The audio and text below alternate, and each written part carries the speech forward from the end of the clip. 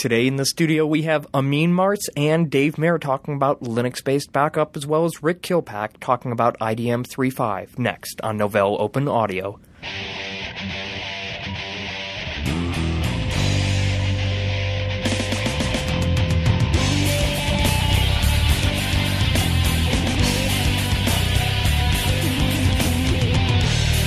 Welcome to Novell Open Audio, the podcast that connects the Novell user community with what's going on inside and around the Novell universe. I'm your host, Aaron Quill. And you're David Mair. I am? You are. Hey, I'm David Mair. So, Dave, today in the studio, first, it was actually pretty cool for me. Had a chance to sit down with you and Amin Marts and talk a little bit about Linux backup. I've worked with Amin before, and we spoke at length before his BrainShare session, and I had really great experience with him. We both learned a lot together about backup. I took advantage of his knowledge of the strategic elements of it, and he took advantage of my knowledge of the technical aspects of it. Yeah, and it was great to sit down and chat with you guys and get up to speed on backup, because, I mean, honestly, I just haven't touched this stuff in probably a decade. Because it's such an important business function and way undervalued. Yeah, so let's go ahead and roll the interview.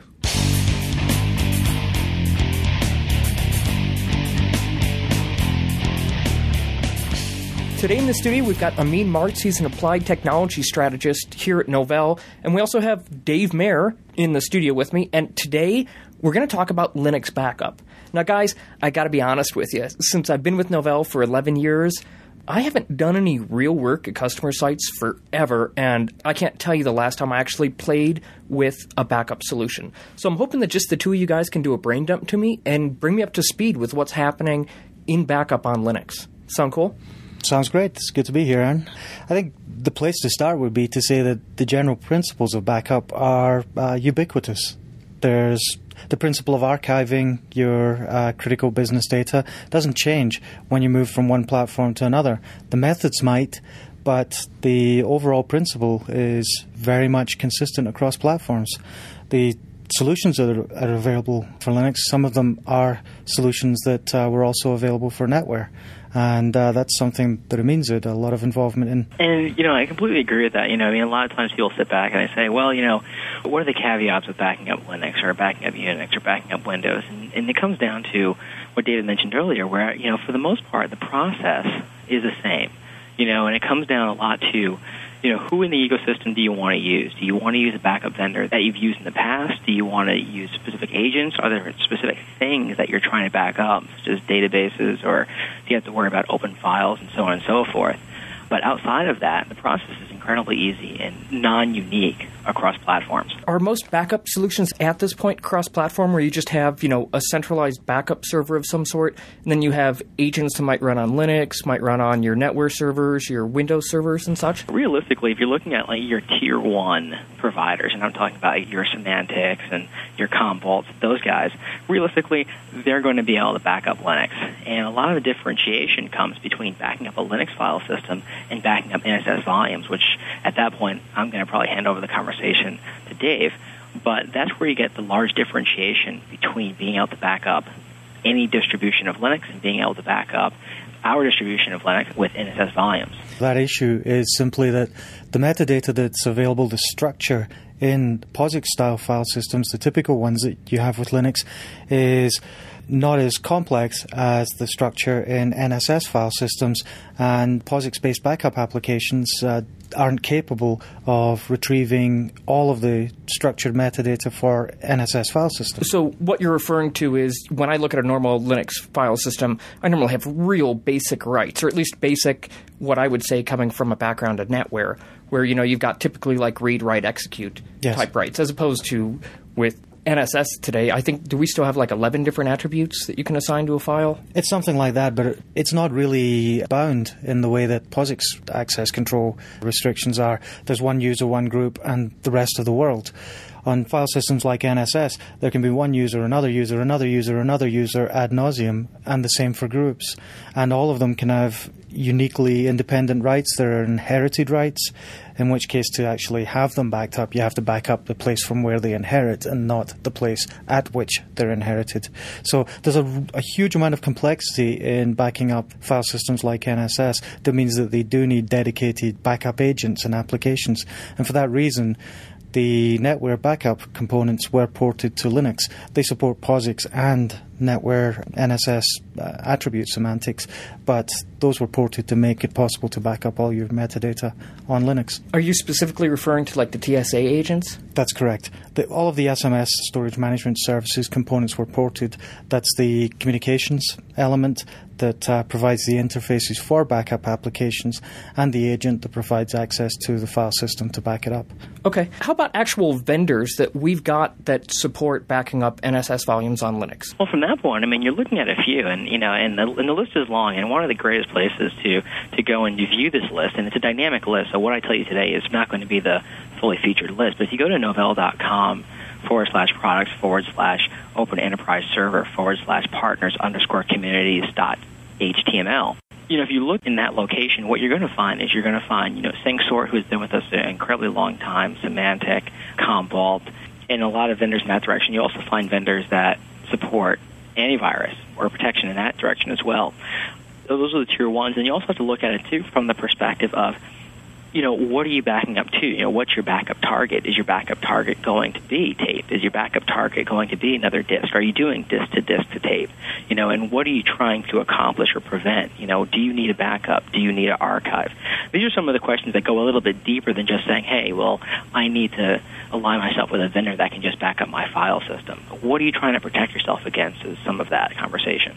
Okay, so whether it's like you're looking at just users deleting files and having to go back and restore older versions, or disaster recovery, or you lose a whole building, you got to make a choice of your backup software based on what you're trying to recover from, right? Right, or if you have e-discovery components that you want to protect yourself against, or if you're looking at certain compliances that you also want to protect yourself against. What's e-discovery? E-discovery, to a certain degree, is basically an attorney coming in and saying, look, I need to have all the data from an email perspective. Let's use, for example, I need to have all the data, all the conversations between this point and this point, point X and point Y, between persons A and persons C.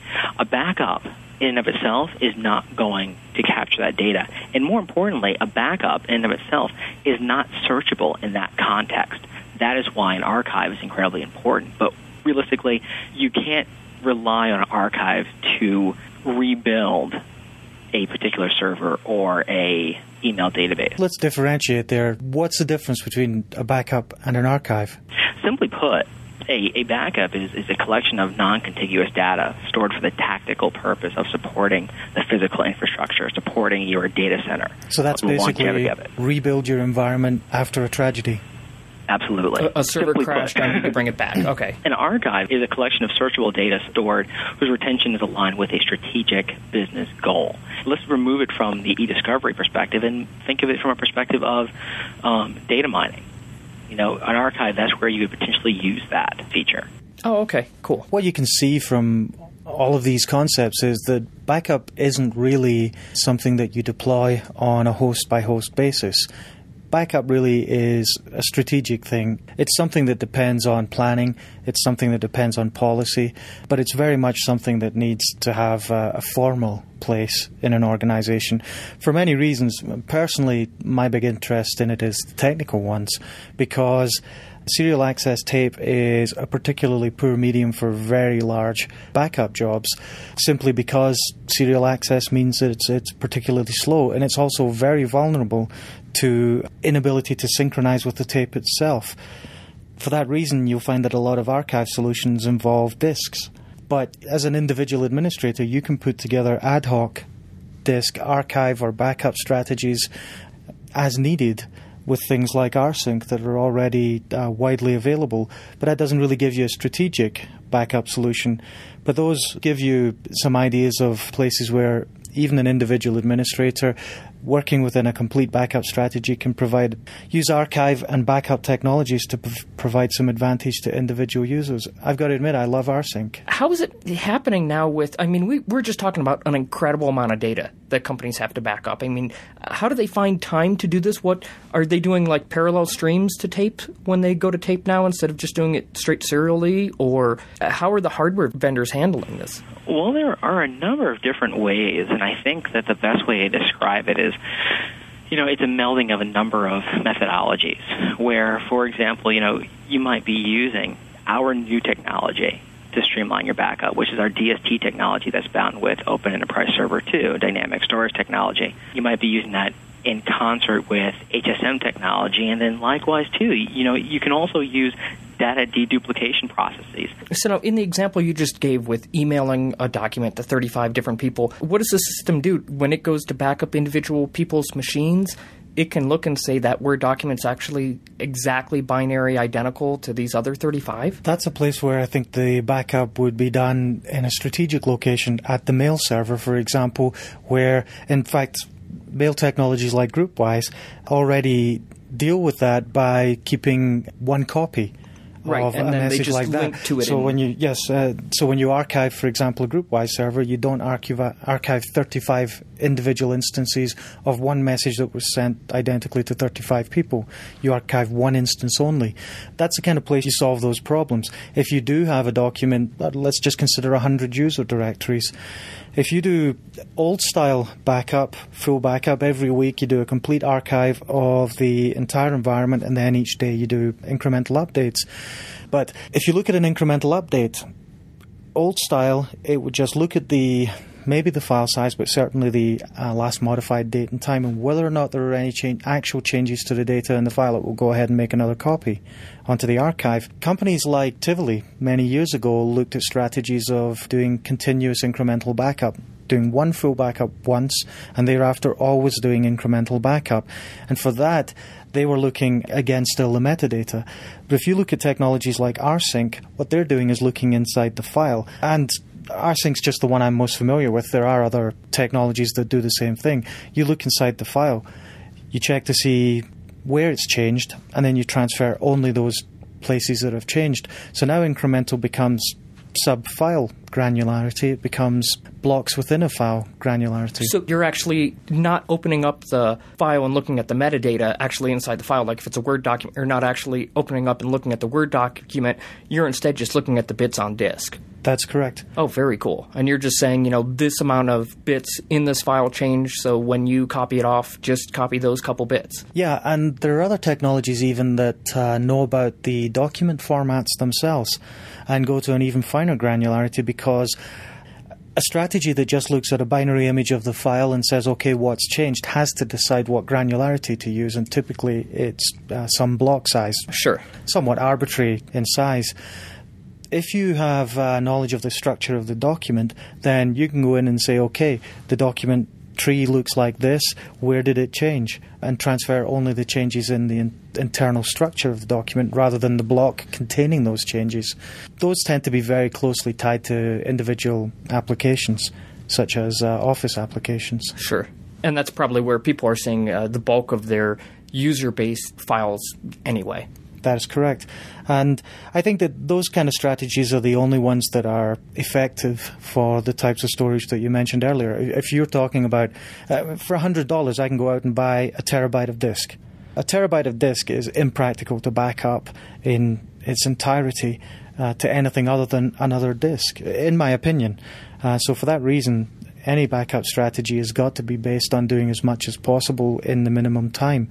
And for that, you look for short circuits. And a great short circuit is not to consider the file system as a whole, not to consider the identity of something that has changed just in terms of what the file system has stored in its structure, in its metadata, but instead going right down to the smallest set of bytes that you can transfer to retain consistency. And for that, you're looking at block identity, the rsync style backups that I mentioned. Now, one of the things that David touched on that I wanted to bring a point back to is that he mentioned minimum time. And I think that you can take that one step further and say, you need to back up in minimum time with the lowest impact to the user. And that, in turn, talks to one of the first reasons or one of the first catalysts for what was the evolution of a storage area network or a SAN.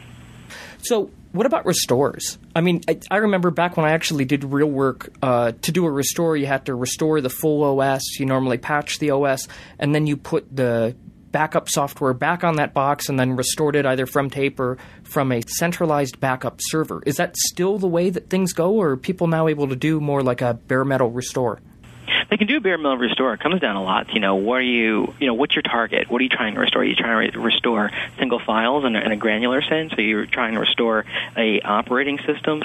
That is what really begs the question, and to a certain degree, of how you back something up and what agents you might particularly use or not use, depending upon the backup vendor that you choose. And if you consider it in terms of tasks, an administrator has multiple responsibilities in terms of archive and backup, and Amin's mentioned several of them. The rebuilding hosts, that's something that requires a big infrastructure, serious backline storage, tape, the like, possibly even original media, CDs, to rebuild the host and then recover the original configuration of the host. But one of the most common things that administrators see is going to be single file restore. Someone calls up the help desk and says, I deleted my file. A place where you can give a lot of power to an administrator is to take that responsibility, that restore responsibility, out of their hands, because it's an enormous waste of time. There are many technologies. NSS has one, for example, in NetWare, where the file system can automatically keep archives of individual files over time. And the client technologies, via, for example, NCP and a client plugin, give you a way to look at a place in the file system, in the network file system, and say, okay, as myself, this user, what can I recover that I have deleted or damaged in this directory? You'll see a list of the files in that directory that have been modified and multiple versions. Select the one that you accidentally deleted and get on with your life.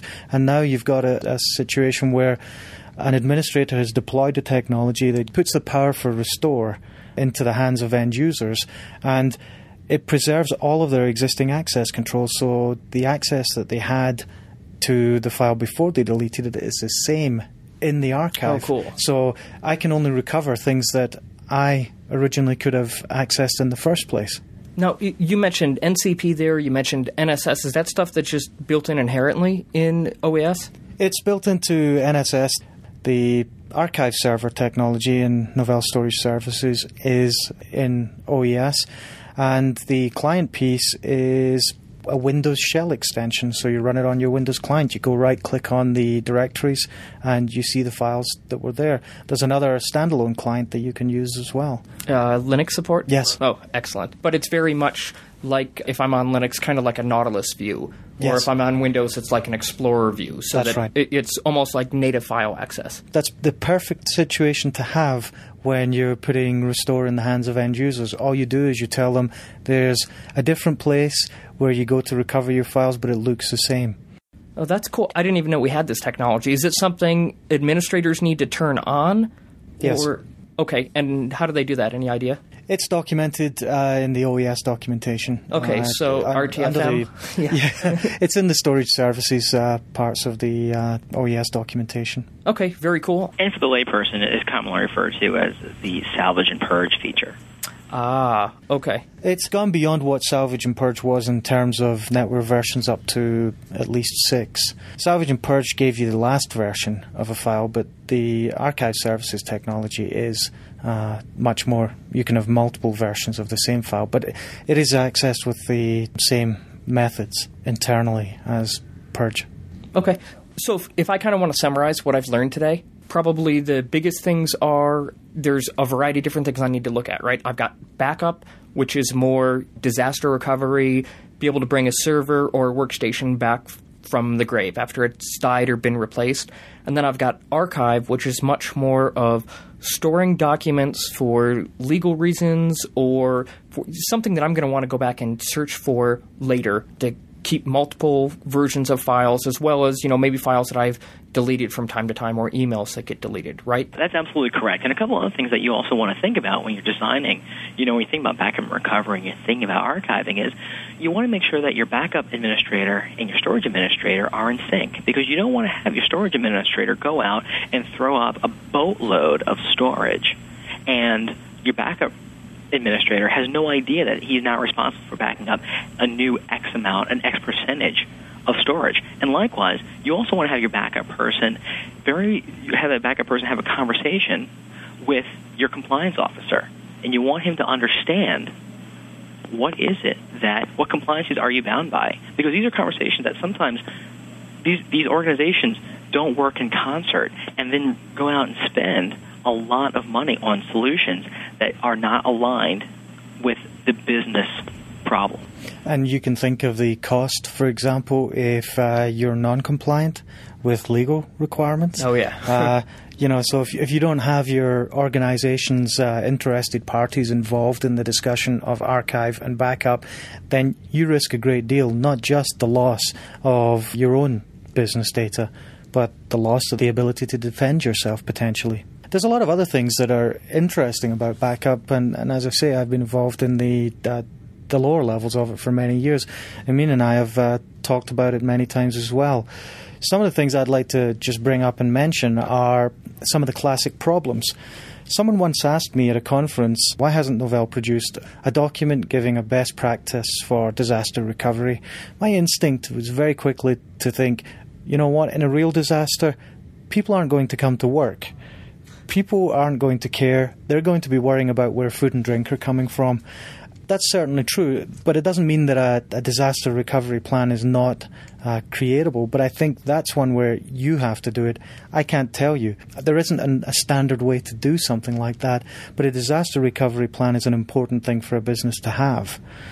Also, the most classic problem, I think, in any part of backup is performance. Amin and I have talked about this so many times, and that is the classic example is big file versus small file. Big file backup performance is great. Small file backup performance is typically poor. I'd really like to explain that as simply as I can because the question comes up so many times. Please. And the reality is that it's not really that complicated. Most file systems give you access to their files using a standard set of operations. You find the file in the file system. You open the file, which gives you a handle from which you can receive data. You read the file, and then when you're finished, you return the handle back to the file system by closing the file. So you've got these four operations: scan, open, read, and close. The only useful part for backup is read. None of the rest of it's relevant to backup. Backup is just read the data and archive it. Sure. So these extra operations are necessary but unhelpful overhead. If we consider a file system where they take a fixed time, let's say they take a second. Ludicrous example, but let's just say they do. So you've got 1 second for scanning the file system to find the file, 1 second to open it, and 1 second to close it. If the read took 1 second, then 1/4 of the time was doing useful functionality, and the rest was spent doing overhead that provides no benefit in performance terms. If that's the case for a small file, imagine a big file where we do, to make the numbers easy, let's say 3 reads. Now what we have is 1 second scan, 1 second close, 1 second open, and 3 seconds of read. Now we've got 3 seconds out of 6. Right. That is useful functionality. For that case, we've now got 50% of our time instead of 25% of our time spent doing something worthwhile. And that scales logarithmically ultimately, but that scales. If you can get backups of big files and you do a lot more reads, you spend a lot more time doing reads than scan, open, and close. If you're doing small files, the percentage of time spent doing scan, open, and close is much higher. It's a necessary evil, and there isn't an easy way to solve it. The best way to deal with it, in my view, is to look to make the absolute performance of your backup not be something that impedes you, and many of the technologies and strategies we've discussed do that. For example, archive services. You don't have to worry too much about having an up-to-date backup because you have separate storage that has an archive of the current file system. Block mirroring, where you have storage area network systems that do their own block mirrors to another storage area network. For a case like that, you don't back up the primary, you back up the secondary, and now your backup window is all night. Right. You can take 50 hours to do a backup because you don't really care. Yeah, you're not affecting users because they're still hitting the primary box. That's correct. Any strategy that looks to do that, though, to do synchronization to a secondary storage, nearline storage or hierarchical storage, and then do a formal backup archive from that secondary storage is a great strategy for getting yourself out of this performance penalty that happens with small files and with large numbers of files and with huge file systems. What about backing up open files? Has that gotten a lot better? In terms of backing up open files, I think that Dave could speak a little bit better on that standpoint than I can.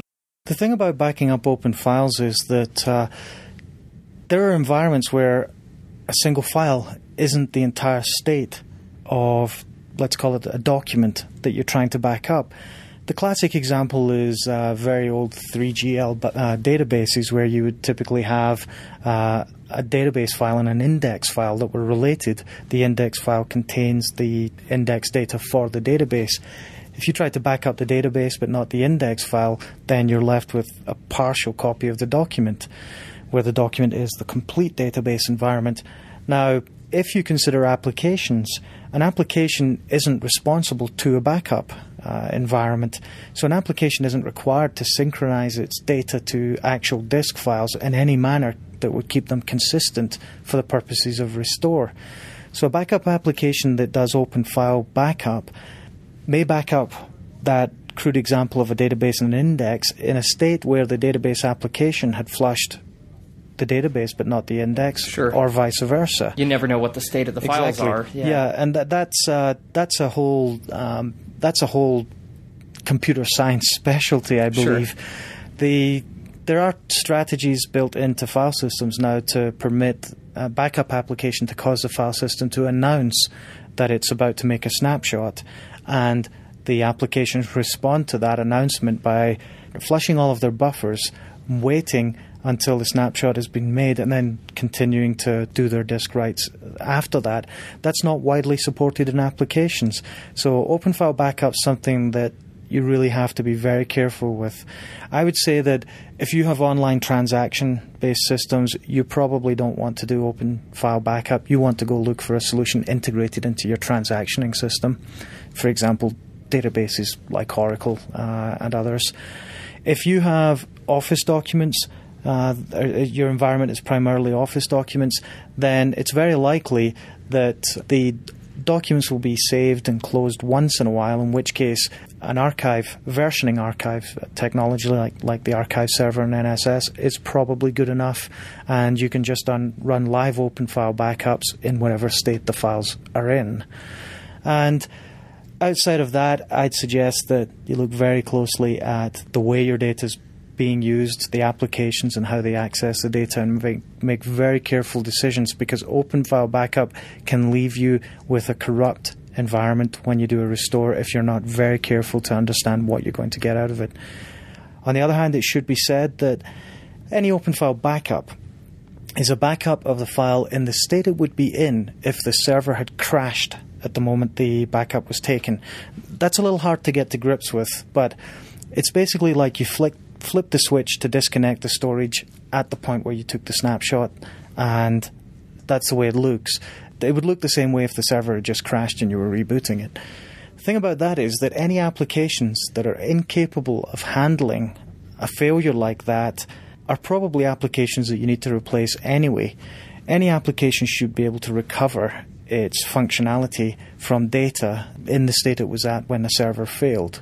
So give some serious consideration to that. If you're finding that if you do snapshots and restore them and they're not looking good, your application's misbehaving, it's probably time to replace that application. Okay, cool. Amin, anything you want to close with? Nothing. I think we've captured a lot of information here, and I don't think it was an overwhelming sense. And hopefully, everyone listening to this has already started to apply some of their backup and recovery perspective and procedures into their current environment. If you haven't, then I assume this is a good place to start.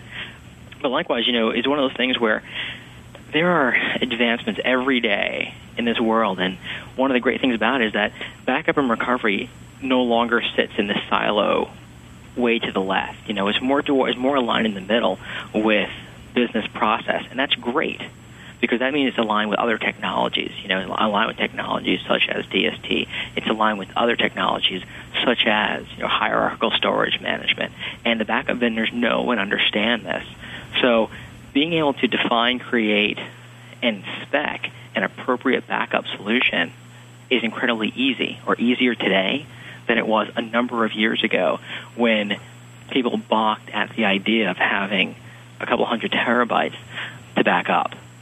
All right, Amin Marts, technology strategist with Novell. Thanks a lot for taking some time to speak with us. Thanks a lot for having me.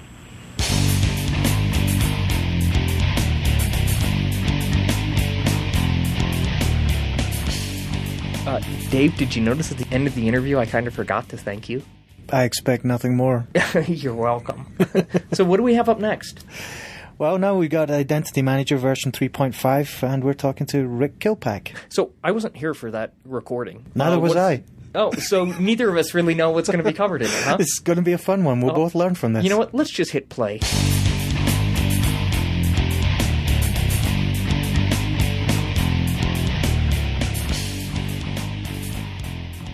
Hi, I'm Caitlin, and I'm in the studio with Randy, and today we're going to be talking with Rick Kilpack, who is a senior product manager, about Identity Manager 3.5. Before we jump into the nitty-gritties of the updates in Identity Manager 3.5, why don't we get a base-level view of what Identity Manager accomplishes for our customers? When you think about Identity Manager, most of our customers relate that to our original technology, which was DrexML.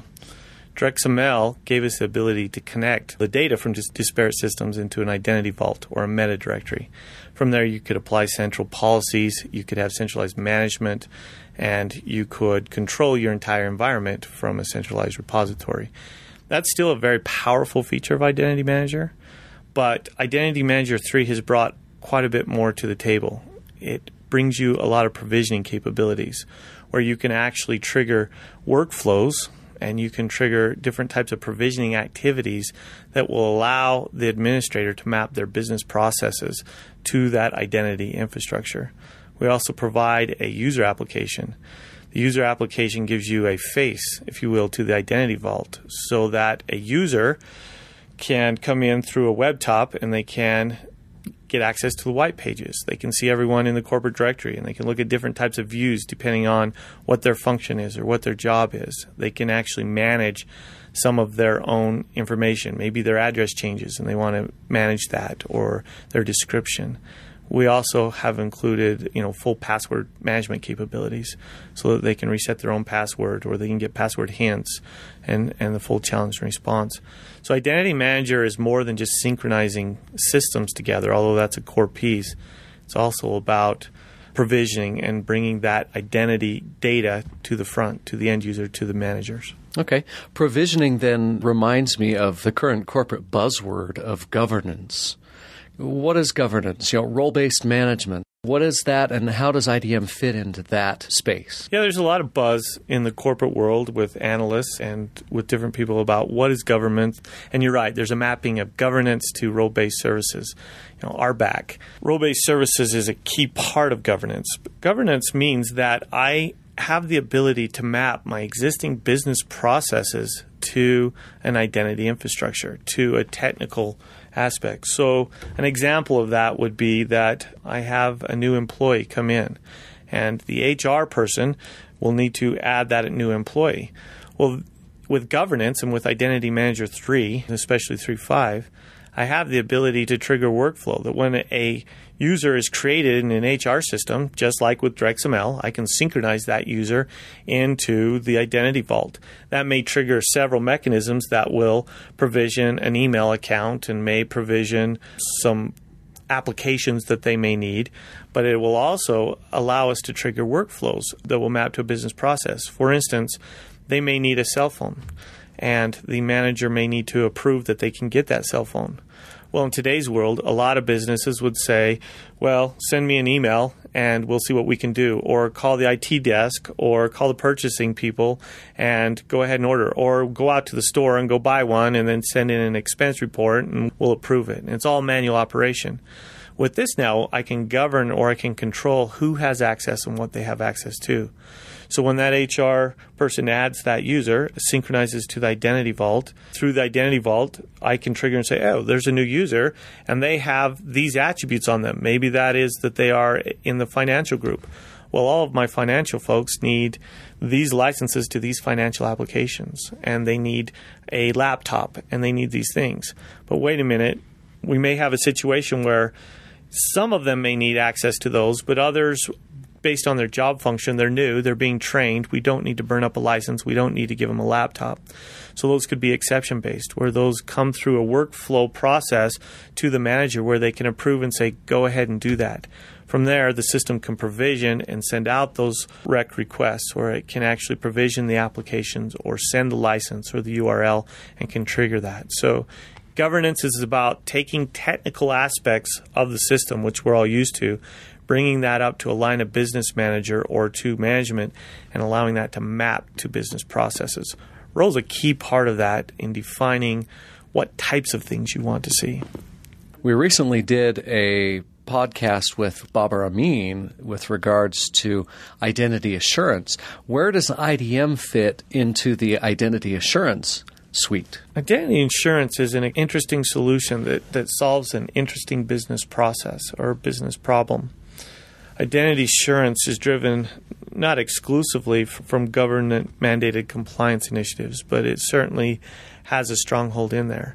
For instance, with the Homeland Security Initiative, HSPD 12, there is a standard in there on how to issue cards. So a card, as was probably explained to you before, is very, very important that I have access to different types of buildings regardless of which department I'm in. Well, there's a standard called FIPS 201, which is the Federal Information Processing Standards. FIPS 201 is part of that defines the business process of issuing a card. There are certain approvals that have to occur before an employee or a contractor gets a card. So Identity Manager is a key part of that, because as that user is added and a card is requested, that needs to be provisioned, and different types of approvals have to be sent to different people. And that's all automated in that system so that everything can be tracked and audited, and you can truly fit and claim your FIPS 201 certified. So that's a key foundation piece of that. It sounds like IDM really is kind of the backbone of the identity assurance suite. Absolutely. That's exactly right.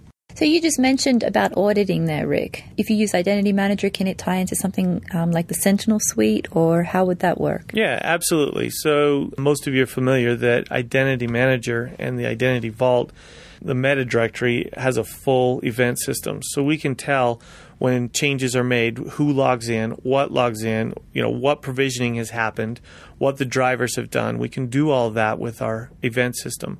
That event system, as you know, has hooked into our Novell audit agent, and you can audit through there. Also, in the same way, Sentinel can collect those same events, and so you can not only audit, but you can monitor and take capability of all the correlation and Sentinel activities that happen in Identity Manager. So it's more than just auditing, it's monitoring, reporting, and data correlation. That's all hooked in as well. So Rick, Designer 2.0 came out with IDM 3.0. What changes have been made in that? Can you tell us anything about that? Yeah, let me talk a little bit about Designer. So most of you are probably familiar with Designer. It's received a lot of splash. In fact, it's been a huge contributor to a lot of technical shootouts and awards that we've received in the industry. Frankly, there's no one out there that can compete against what we provide.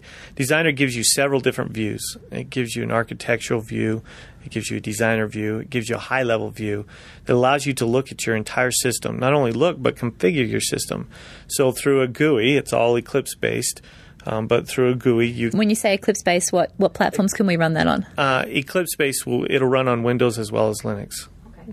So you run this tool. The tool utilizes just standard IDM drivers, and we can connect to different systems, and you can actually click and drag the different types of drivers into your system and can auto-configure your policies and your through wizard-based, or depending on the view that you're in, you can go down into the raw XML data as well. So depending on who you are, what you are, you can look at the data, configure the data, and manage the data with Designer. The key feature in Designer, though, is that after you have done all of that, there's a documentation feature. Within minutes, you can have hundreds of pages of documents that tell you exactly what your system is and how it works. That's not only used for compliance initiatives, but as you're a consultant going out in the field and designing this thing, you immediately have the documentation that is needed for that customer, and you have a record of what's going on. Yeah, so, I saw that at BrainShare. I was super impressed with that. Yeah, it's pretty cool. Like I say, depending on your technical knowledge, you can get a lot out of it because there's lots of different views and different things that you want to look at with Designer.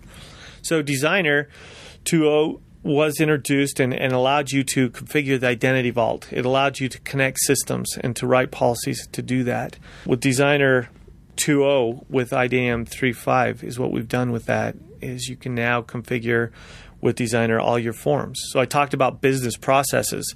Well, if you think about it, part of the business process has to do with approvals. Those are different types of information that you need. So when I request a cell phone, I need a form that says, I need request to a cell phone, and this is my ID, and this is why I need it. Well, those forms, we could write a lot of pre-canned forms, and we do have forms, but typically those are going to need to be customized. Pre-configured? Pre-configured forms. Okay, so the forms that are fairly standard, but your business process is going to be different than the standard, right? So you're going to have to map that to the way your users wants to see it and the type of information that you want, and the type of message. So Designer allows you to define those forms, and you don't have to be an engineer or a high-level consultant to do that with IDM. Yeah, I noticed at Brainshow the GUI for that was really pretty and very easy to use. Absolutely. There's designers, and it utilizes a lot of the technology underneath, like our abstraction layer in the user app, which allows you to map and filter fields. So if I say, for instance, okay, I need to create a form, and I want to autofill that form, so the first thing I want to do is ask for a site, and I can specify, I need a drop-down box, and I'll choose a site. At Novell, I may choose a site of Novell. Well, and what I may be doing is trying to request a specific office or a specific resource within a building. So I have a form that allows me to request that. So I say, I'm in Provo, and immediately it comes down and says, I know Provo. And so the next field will automatically fill for you and say which building, and it will actually list the buildings for you. So it allows you to generate data and forms and dynamically create things that's intuitive to the end user. So you have form fields. You also have the ability in Designer now to define all of your workflow processes or policies, and those will map up like a workflow. So when a request comes in, it's going to go to administrator A, and then it's going to provision down these applications, and then it's going to go over to an approval to administrator D, and you can actually watch that whole workflow process, and you can design that and click and drag just as you did with connected systems. So we've added a lot to Designer to bring the entire provisioning experience from a designer standpoint, from a management standpoint, really to the high level through Designer.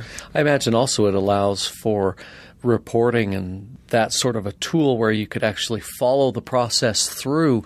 If, say, for example, we got a new administrator here and it kicked off certain processes for their cell phone, for their laptop, for access to these resources, you could then also track where in the process that person is, basically, or the process, how far through the process it's completed, or how does that help customers not just in knowing what processes to use, but in tracking and seeing the effectiveness of those processes? I think you've identified the core value prop of Novell and Novell's identity story, not just Identity Manager. It is so critical that you have the entire process tightly integrated. So there's a lot of vendors out there that will provide data, or they'll provide technology where you can do workflow, and they have other technology where you can store identity vault, but there's no connection between those systems. So when you set up your workflow processes and then what actually happens in the identity vault are completely disparate. With Novell, that's all integrated. That's all part of it. So yes, when I can actually track and audit through the events and through our logging exactly where the provisioning went, who did the provisioning, who did the authorization. We actually even added the ability to digitally sign the approvals. So you can digitally sign who the approver is and verify, and that's all audited as well. Some other added benefits talking about auditing and tracking, but also just general use case, is we've added team delegation and we've added proxy, or team management and delegation of proxy. So with workflow, it's not practical that everyone's going to be at work all the time. And maybe I need a cell phone tomorrow, not next week when my manager comes off of vacation, right? And so I can actually, as a manager, I can delegate those workflows to an individual. Or I can let my admin be a proxy to that for me to authorize those. But it's important because now I can allow the business process to continue, But through the system, I can tell, yes, it was, and I'm the official approver. However, my proxy agent, my admin, was the one who clicked the button. So I can actually track down exactly what happened without interrupting business flow. So all of that is an important part of it. Just a quick question. So we've got Designer. We've also got iManager. When would you use what? Yeah, so there's a lot of management tools out there, and we've talked about two of them, right? So iManager is our core management piece, and the focus of iManager is for a web experience, a web top from remote or local places where you want a help desk user or an administrator or someone who's going to be doing day-to-day tasks to be able to leverage the identity system. So you can go in and configure identity drivers and policies within Identity Manager. The concept is that your architect, your consultant, your designer who implements the system, the implementer of the system, would use Designer to implement the overall architect, make sure it flows and that things are clean. You would then have your day-to-day administrator who could go into iManager. They certainly could use Designer, but the thought or the premise is that they would go into iManager because it may be cleaner, more efficient. They don't have to have it on their laptop. They can just jump onto the web, grab a web browser, and go grab the identity driver, and they can make configuration changes and policy changes. So iManager would be a typical place where you would add users or that you would configure those types of things. You would use Designer to implement or design your system and document your system. So there's a differentiator. Certainly there's cross-functionality. You can do the same tasks in either place for convenience, but the main focus really is around Designer's implementation. iManager is about day-to-day administration. So what is Novell doing to better enable like ISVs and partners to sell like Identity Manager? Yeah, so Identity Manager is pretty complex. Yeah, it sounds like it's a fair few pieces. Identity Manager, with DirectXML, as I stated, it's been around a long time. We have a lot of drivers. We have a lot of connected systems. We get the question all the time that I need to connect up with, an SAP HR system, or I need to connect to this database. Which driver should I use? Which technology should I use? Should I use LDAP? Should I use ODBC? What should the filters look like? What are the policies? What are the best practices? The answer has been in the past, well, it depends. What are you trying to accomplish and what are your parameters? We are building what we are calling the resource kit. The resource kit is actually a pre-packaged solution of IDM. We will actually ship it on VMware and very soon on XN, which will allow you to, the Xen product. I was going to say XEN, XEN. Yeah. Which will allow you to take a pre-canned virtualized image that has a Designer project, and it has many of the common used drivers already built in.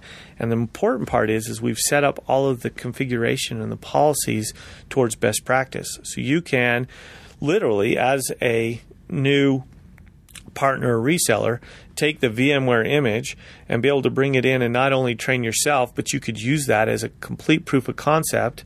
And then based on the policies and things that we are actually hardening and testing, these aren't sample policies. These are best practice policies. You could actually implement those policies into production. So you were saying that was coming out or that's going out? It's an iterative program. Okay, so we're on milestone 3. We will continually update that every quarter. And so, again, sorry, help me out. What's milestone 3? A milestone simply says that we are releasing this thing every quarter, okay? It's not a new product. It's Identity Manager. It's just new policies. We're adding new drivers all of the time. We're adding new functionality. We define business processes in there and different use cases. We will have cookbooks that give you step-by-step instructions how to set up and install the directory. We also have storybooks in there, which tells you, okay, your business process is that you want to provision a user and you want their password to change every single night and you want to trigger this workflow process to accomplish these types of things. In the storybook, we not only tell you how to do it, we tell you why you should do it and what way to do it for best practice.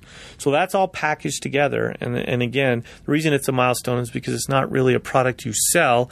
It's more of we're continually updating and giving you data and information and tools such as the VMware image that will allow you to demo, train, and even implement the systems. So that's a really powerful tool. Again, that will be enabled, and you'll hear announcements, especially if you're a partner, consultant, reseller, very, very soon of how to enable that. We do envision eventually bringing that to our general customer base. In fact, a lot of it is already there. If you download Designer 2 today, you will see different configurations of the driver. For instance, you'll see two AD drivers.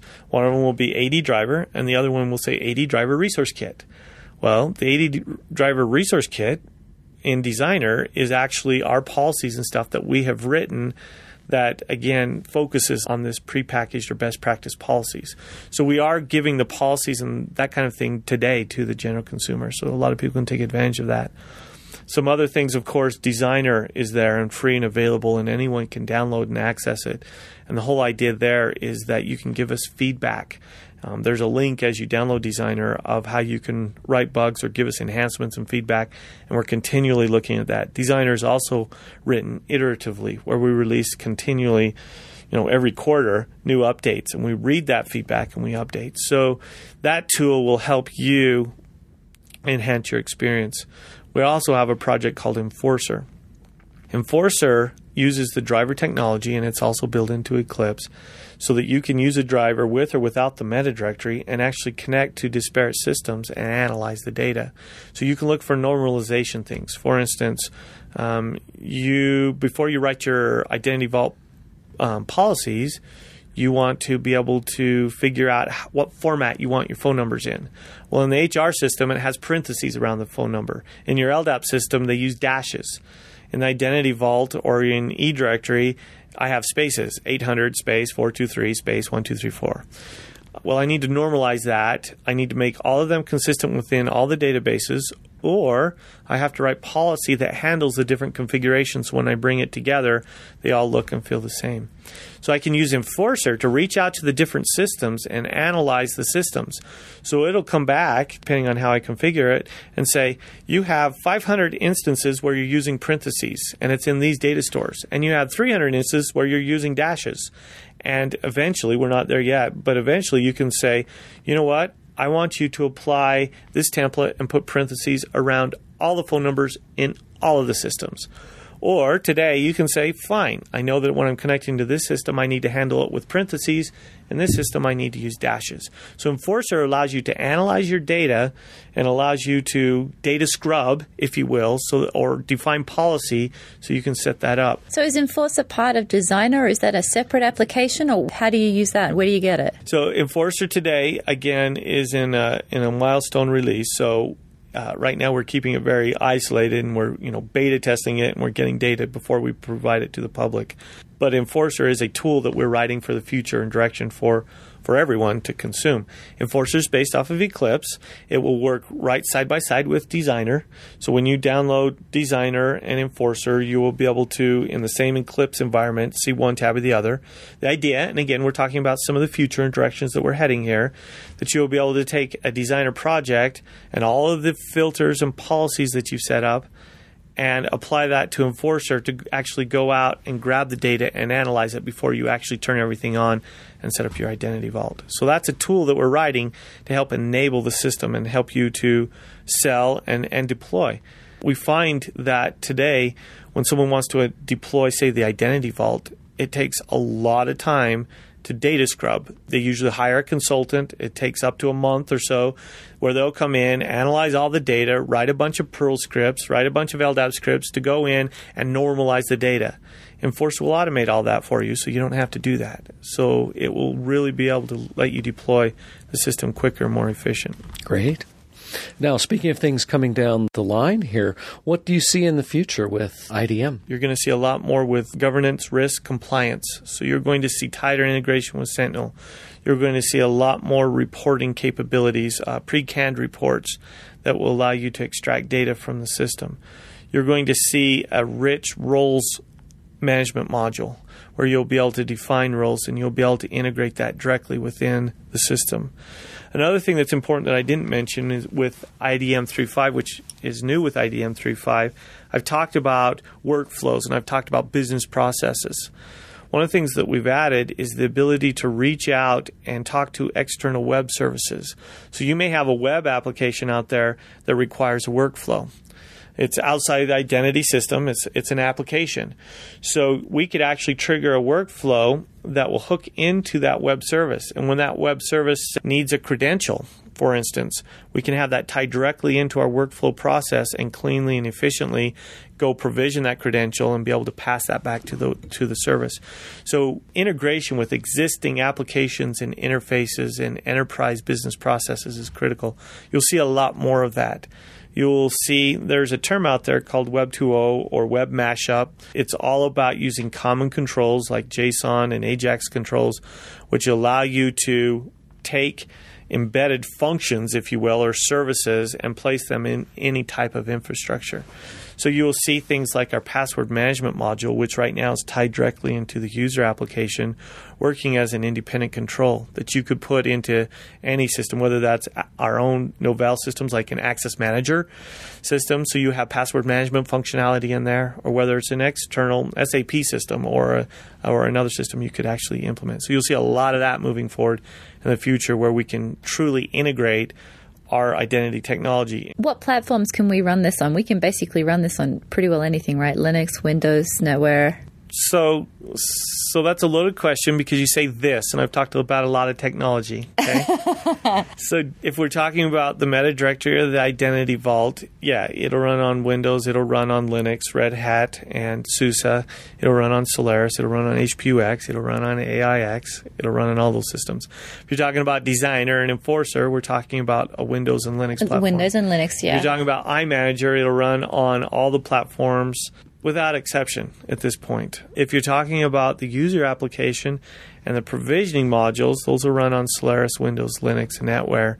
There are different frameworks, though. So the user application is an identity portal, if you will. It's not a full portal technology, but it allows you, again, a user web top or user face, a customized identity-enabled face to your identity data.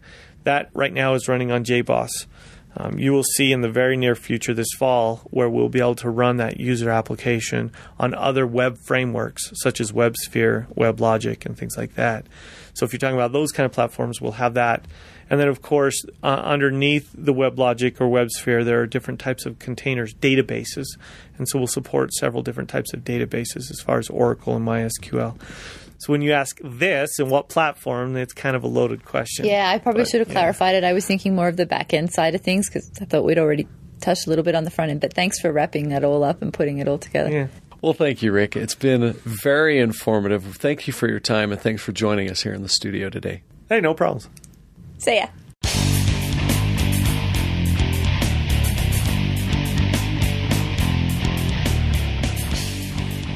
Thanks to Randy and Caitlin for their overview of Identity Manager 3.5 with Rick Kilpack.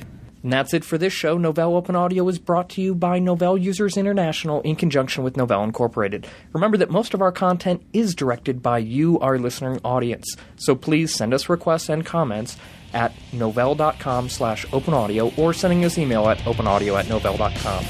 Thanks a lot. That's it for this time. See you next time.